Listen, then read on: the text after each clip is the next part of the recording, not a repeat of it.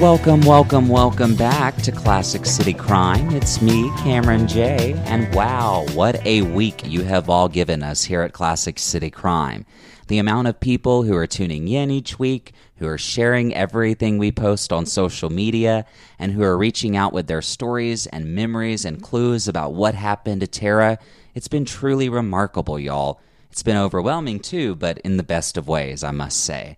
And remember, Katie from episode 2, who was Tara's best friend in law school, did say this: the more we tell her story, yes, the longer we keep Tara Louise Baker alive. And I truly do believe that. I want you to know, and call this some classic city crime insider scoop, if you will, but we are talking to new people every single day. 20 years might have passed since Tara was murdered at her 160 Fawn Drive apartment in the Deer Park subdivision on the east side of Athens. Yet all of your memories are crystal clear to me. They're real, and I do believe that if you keep sharing them and telling them with me and with the world and with people on our Facebook page and group, we truly can finally find justice for Tara and for her family, who you know I've grown to love so much. It's now time to get into what happened back in 2001, and I must say, there's so much left to tell, we really are just getting started. So grab your pen and paper, share this with a friend, and let's figure this out together. And you'll find that the word together is really my favorite word. I'm Cameron J., and this is Classic City Crime.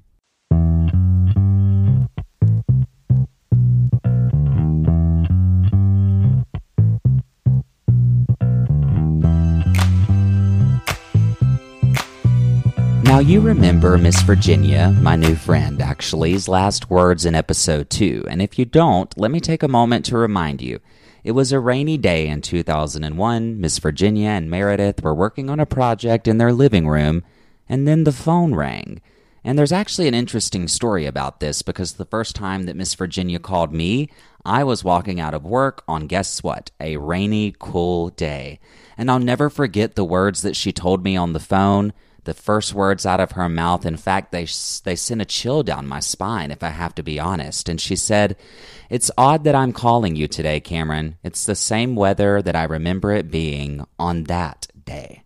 Now, that day, of course, was the day a woman on the other end of her phone would tell Miss Virginia, "Miss Baker, there's been a fire at Tara's apartment. You need to come to Athens. We have a body." That was January 19th, 2001, and it was only one day before Tara Louise Baker's 24th birthday, a year of life that she would never live to see, and that her family and friends that you've grown to love so far would never get to celebrate, because someone, somewhere, who is still out there, perhaps even listening right now, decided to take her from this world. It's unfair, y'all. It's unfathomable. It's just unjust. Miss Virginia's phone rang on January 19th at 6 o'clock p.m.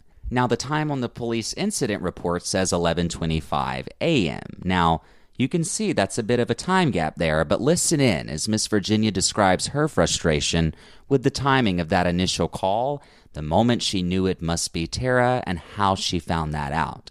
Now, I want you to pay close attention to the room in question in Deer Park on the east side of Athens. But this was apparently happened really early in that morning, and they didn't bother calling me until like 6 o'clock that night. Wow.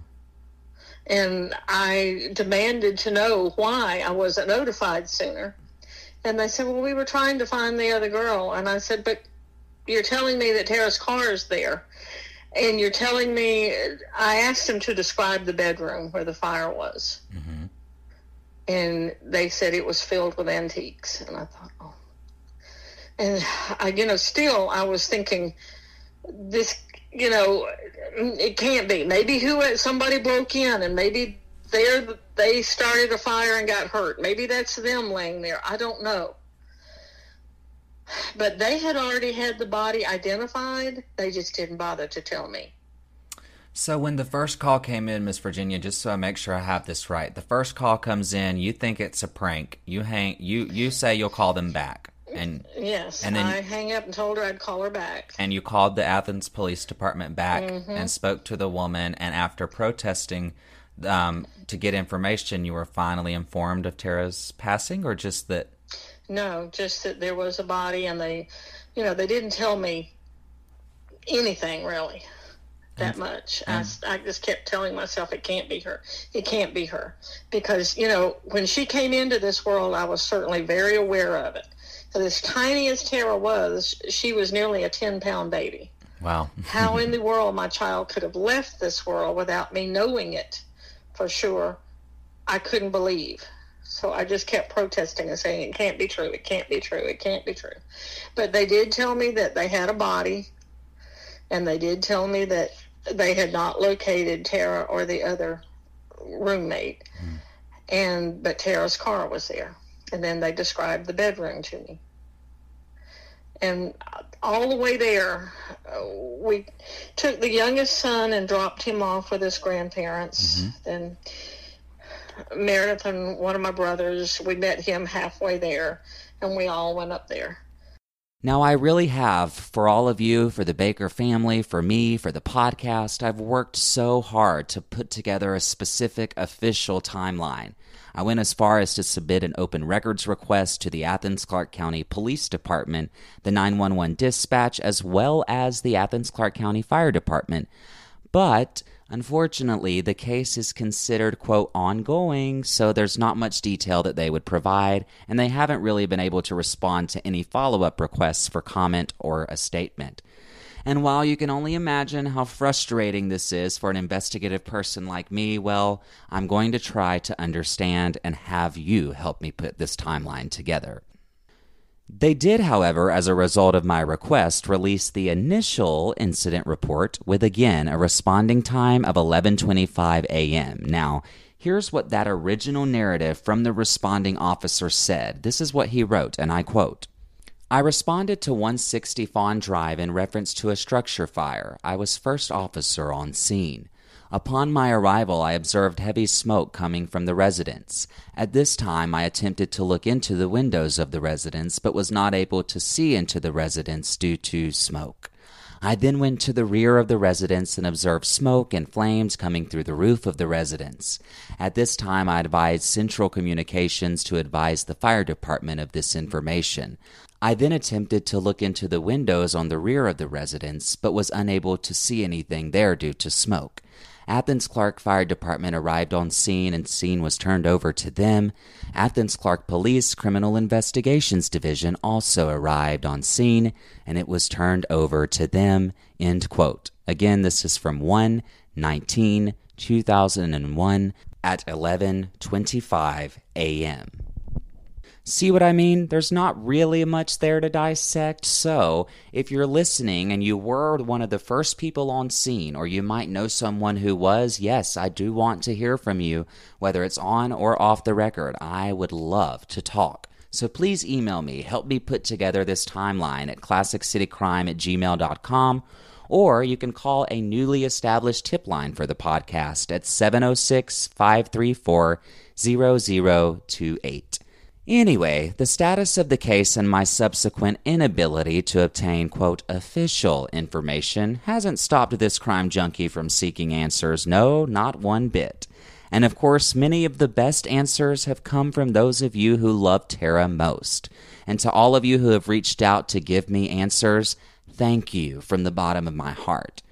Now, Miss Virginia got that call, and her and Meredith and the family got in a long car ride to come to Athens, Georgia, the night of January 19th, 2001.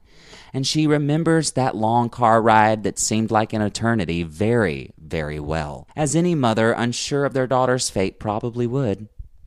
And I kept thinking to myself, this is a mistake, this is something, it's not Tara. But all the way there, I was staring at the clock and realizing that if Tara was okay, she would have called me. Now, also in that car with Miss Virginia was her husband and Tara's wonderful stepfather, Mr. Lindsay Baker, Tara's uncle, and Tara's sister, Meredith, who was only 15 at the time. Now, as I've told you, that's around the same time that I lost my best friend, and while losing a friend and a sibling must be different, I can only begin to fathom the pain she must have felt. especially the pain of the unknown. Like, I can't imagine processing the news that there was a fire at your sister's home and then being unsure of whether or not she was dead or alive. Here's how Meredith, in her own words, found out that something was very, very wrong at her sister's home at 160 Fawn Drive, Athens. It was a Friday. I was in high school, and it was just your typical average, just regular day. I was standing out in the little parking lot where the parents come and pick up the drop-offs. We lived too close to the school to ride the bus, so my parents, had to come and pick us up every day. And I distinctly remember standing out there thinking, wow, it's January and it's gorgeous outside. It was pleasant. The sun was out. I was like, this is a really gorgeous day. And then my mother just picked me up. My little brother was already in the back seat. And she said that we had to go to the grocery store to pick up some things. And I said, oh, while we're there, can I get a card for Tara? I completely forgot her birthday's tomorrow. And she said, that's fine, but she's not going to come home till next weekend. She's got some things to do at school. So we go to the grocery store, go home, we put away the groceries, and I was sitting at the table eating a bowl of cereal, and my mom was sitting on the couch flipping through some papers, and the phone rang. And I didn't think anything about it until a few minutes in, my mother's voice just completely changed. And she just said, I don't know how to talk to you right now. I'll try to call her, and hung up the phone. And I just looked at her, just staring at her. I had no idea what was going on. And she said, there was a fire at Tara's house and her car's outside. And my heart just sank. I mean, it felt like I fell to the floor. And my mother, in the beginning, thought it was a prank. She was like, well, they didn't say anything to me. They didn't ask me any particulars. And she was like, I don't know what to do. So she called them back. Or called the number back, asked to speak, said, someone just called me from your office, and they confirmed that it was her. And I mean, we just started running around the house frantically trying to pick up things. We didn't know what to do. We were just in absolute panic mode. So when she called back, that's when you found out that Tara had passed? That we knew, because my mother thought, this can't be true. This can't be real. And we didn't have much spam calls back then, but that's what she thought it was. But she called them back and said, someone just called me from your office. And they said, yes, Miss Baker, that was us. We're calling you about Tara. And I ran out the door. I didn't know how to handle it. My little brother, he was upstairs in his room playing with toys. And I don't know how long I was outside, but in the interim, my mother had called my dad, who came home immediately, and then took my little brother over to his parents' house to keep him. And then I was running out. I mean, it had started raining at this point. I was just running outside, not knowing what to do, not knowing what to say, sobbing, sitting on the swing set, staring at the pool house where she had lived for a year. And I just started sobbing and just screaming, I'm so sorry, I'm so sorry, I'm so sorry. And my dad came out and got me and said, we're about to go meet your uncle. We're going to Athens.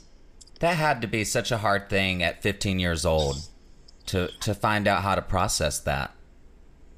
I don't think I fully did, because the whole way up there, we were trying to think, did she light candles? What happened? We had no idea. It was just completely unimaginable. And so they came to Athens, Georgia, the classic city. And for those of you listening who aren't from around here, this is how I put it. Athens is about 73 miles east of Atlanta by car, or about 60 miles as the crow flies. They traveled from their home in Lovejoy to the Athens-Clarke County Police Department, which, by the way, is located not too far from Fawn Drive, to find out one simple answer that would not be simple at all.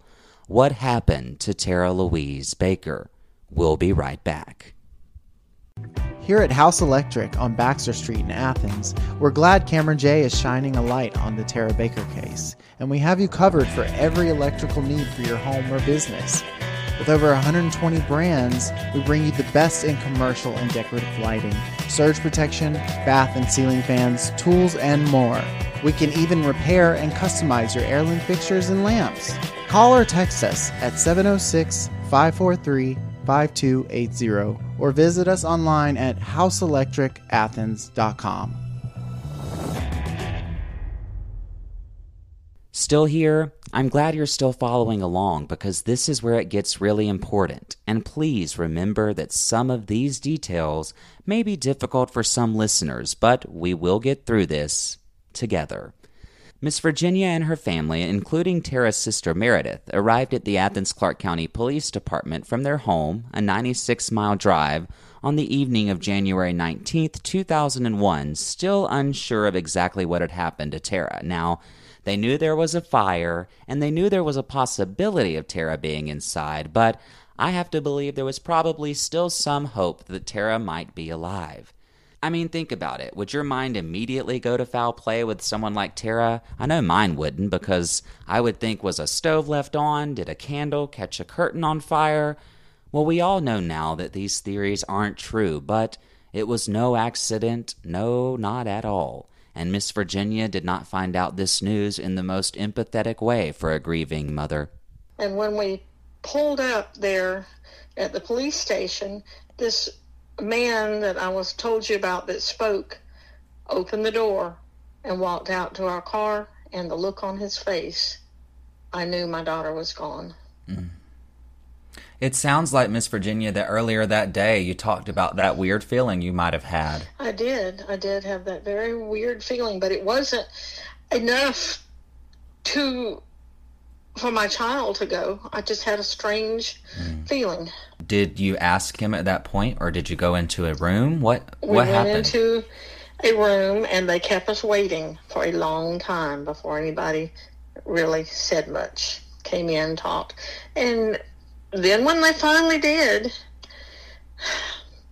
and he came in the room, and he said things, and then later, when we questioned, he denied it.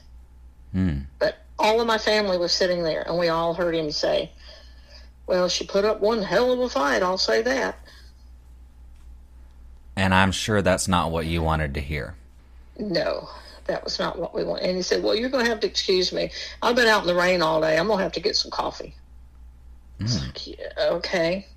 And during that time, the same girl, while he was out of the room, that called me, said, we have multiple injuries and we're treating this as a homicide. And I got physically ill. I can't even count all the times I threw up. But he came back in the room and he said, we got lucky. Tara's left us a present. She has all kinds of stuff under her nails. And then he absolutely swore he never said that. But I don't know how all of us could have missed it. Wow. And it's not just Miss Virginia who remembers those callous words to a family who, remember, at this moment had no idea if their daughter, their sister, their niece Tara Baker was dead or alive. Meredith remembers this moment of callousness too. This guy just comes walking in and he says, well, I'll tell you what, she put up a fight. And we're just staring at him like, what are you talking about? Kind of probably not the thing you wanted to hear right off the bat. Right. Like we nobody at this point had told us how she had died. You're just like, what are you talking about? And then he sat down and some other folks came in the room and he said, well, we expect foul play. And at that moment, I felt like I had been shot in the gut. It was, Tara didn't die. She was murdered. I can't even imagine, Meredith, what that must have been like. And how did your mom and your I think you said your uncle was there too, your mom, dad, and uncle, how did they all take that? Everybody, I mean, like I said, we had no idea how she had died, and the first thing my dad said was, how am I going to tell my son? because my little brother was 10 at the time. And he said, how am I going to tell him what has happened to his sister? My mother we all just kind of retreated into ourselves. It was almost like an out-of-body experience. We're standing there thinking, this can't be real. We're not here right now. This is not happening. And did they give you any further details at that time, or was it only foul play was suspected? Is that all that they told you? It was just foul play is expected, and did Tara have any enemies? Was there anybody who wanted to hurt her? And that's really all I remember of that night at the police station. It was just such a blur. So yes, Tara Louise Baker, 23, almost 24 years old, bright future ahead of her, student at the University of Georgia's School of Law, member of the Alpha Delta Pi sorority, dear friend, and champion of the underdog, was dead. She was attacked in her home, her body and home set on fire to conceal evidence. Now I'm telling you, Miss Virginia tells me this all the time on the phone. Manners don't go out of style, Cameron, she says. And it really is true, but as you can see already, in 2001, it seems that someone, or perhaps several someones rather, forgot this important life lesson. Now remember, there were two very loving and unaware brothers of Tara who'd still had little idea that their lives would change forever that day. You met Kevin, age 10 at the time, and Adam, just younger than Tara, in episode 1, where they described the big sister they knew. Now Adam was away at the time of the murder and will never forget, much like his mother, when a call came into his phone too. I was living in Arkansas at the time, and I had actually taken a ski trip by myself to the nearest mountain I could find that had snow on it, which was actually in St. Louis, it was in Missouri. It wasn't actually in St. Louis, but it was near St. Louis. Surprised me. I don't even remember the name of it now. I didn't even know that there was anything up there to ski on, but I'd found it looking around and had driven up there by myself to do this trip, and got up there, skied that night, and the next morning got up and called home to kind of tell them what I had done, and was kind of proud of myself for doing it in the first place. And couldn't get a hold of people, and started getting an uneasy feeling, and started calling around every number I knew to get a hold of anybody, and finally got a hold of somebody at one of the dry cleaning businesses that we had at the time, and one of the employees knew something had happened, and she, in a very somber tone, told me that there had been some sort of accident, and I really needed to make sure that I got a hold of them. And I forget then how I did get a hold of them, but I eventually did. Mm-hmm. And talked to my dad, and he was the one that told me, and I can't imagine what a horrible thing that was for him to have to do. But almost an out-of-body experience for me. I've since had dreams about that phone call where I'm almost hearing it from my dad's perspective, but wailed when he told me that there was a fire and Tara didn't get out, and Tara is gone now. By this time, here in Athens, the classic city, Miss Virginia, her husband, and Meredith had made it to a local hotel. There was a gentleman, Officer Smith. He was also a chaplain, and he took us to a hotel downtown and got us a room. And my mother, she was literally sick from grief. We got to the elevator and she threw up. We got inside the elevator, she threw up. We got into the hotel room and she threw up. She was literally sick from grief. But where was 10-year-old Kevin during all of this? Well, remember, Miss Virginia dropped him off at his grandparents' house before coming to Athens. But he would later join them in a hotel room where he was told about what happened to his big sister. Now remember, he was just 10 at the time. Here's Kevin as he recollects that moment. We pulled up and they walked me down the hallway, and I just remember my heart was pounding. I was like, something's just off. Like, this is not normal. And I walk into the room and everybody was there. My grandparents were there. My aunt and uncle were there. My other uncle Matt was there. My dad was there. My mom was there. Meredith was there. And everybody looked rough. And I remember looking at my mom, and I was like, the first thing I said to her was, are you having the sniffles? Because my mom has got really bad allergies. Uh-huh. So, my mom's nose is red, her eyes are real runny, and I was thinking, okay, she's just got the sniffles, no big deal. And I wanted to show her the model that I had. And my dad sat me down in the single chair in the room. They all crowded around me. I mean, you would have thought I was being investigated myself. They all came around me. And they sat me down, and my dad sat down, and I'll never forget it. He said, so this is going to be the hardest thing I've ever had to do in my entire life. And he started getting teary, and I was like, what? And he said, there was a fire in Tara's apartment, or Tara's house. Naturally, the first thing I said was, is she okay? And I'm thinking maybe she's burned, maybe she's in the hospital. And my dad said, no, son, she didn't make it. She's gone. Mm. And I just remember I dropped the model on the floor, and I just remember this tunnel vision. It's like a vacuum happened. All the sound, all the feeling, emotion, the light, everything. I mean, I was hysterical. According to my parents, I don't really remember what happened next. I just remember I was bent over with my face up at the ceiling with my mom and my dad holding me, and I'm just wailing. And I guess now as an adult, I can look back on the situation. I think my reaction probably did the most damage to my family members, because they were kind of holding it together until I got there. And then when they saw how bad I took it, it really broke down everybody else. I think one described it as being a sound like they've never heard before. Yeah. My best friend was gone. I mean, at that 10 years old, you have friends, but the one sibling I was closest to, that was like my own mom, was gone. And I didn't really comprehend like what murder was at the time. You never really think about it.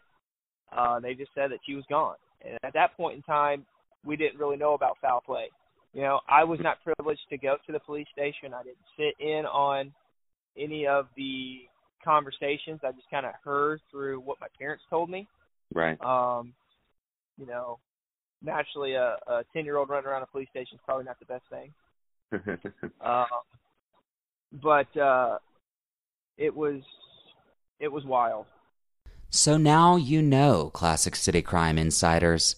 Tara Louise Baker was a beautiful, remarkable soul who was murdered and attacked on January 19th, 2001 in her Fawn Drive home, which was then set on fire.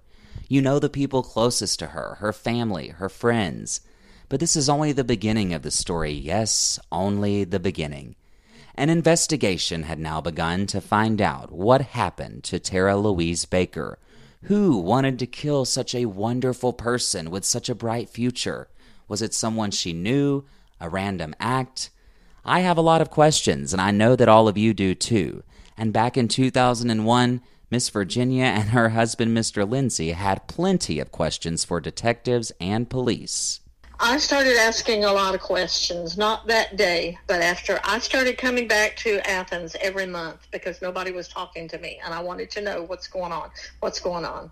He said to me, I find it disturbing that you want to know all these details. And I got in his face and nearly backed his chair over backwards. And I said, let me tell you something. That is my baby. I want to know everything that happened to her. And then there was a comment made by, I think, the chief of police at the time, who came to our house and visited with us because we demanded to see a coroner's report so that we would know what happened. Mm-hmm. And they had, of course, blacked out a lot of it because they pretty much had to. Right. And he said, well, there's some things Mama don't need to know. Yes, you heard all of that correctly. This and so much more next time on Classic City Crime. I'm Cameron J. I hope you've enjoyed this Season 1 episode of The Tara Baker Story. We are now streaming on Apple Podcasts, Spotify, and SoundCloud. You can find us on Instagram and Facebook at Classic City Crime, and on the web at www.classiccitycrimepodcast.com. For inquiries, story tips, or to contact me, Cameron J., email classiccitycrime@gmail.com. Stay well, be well, thank you.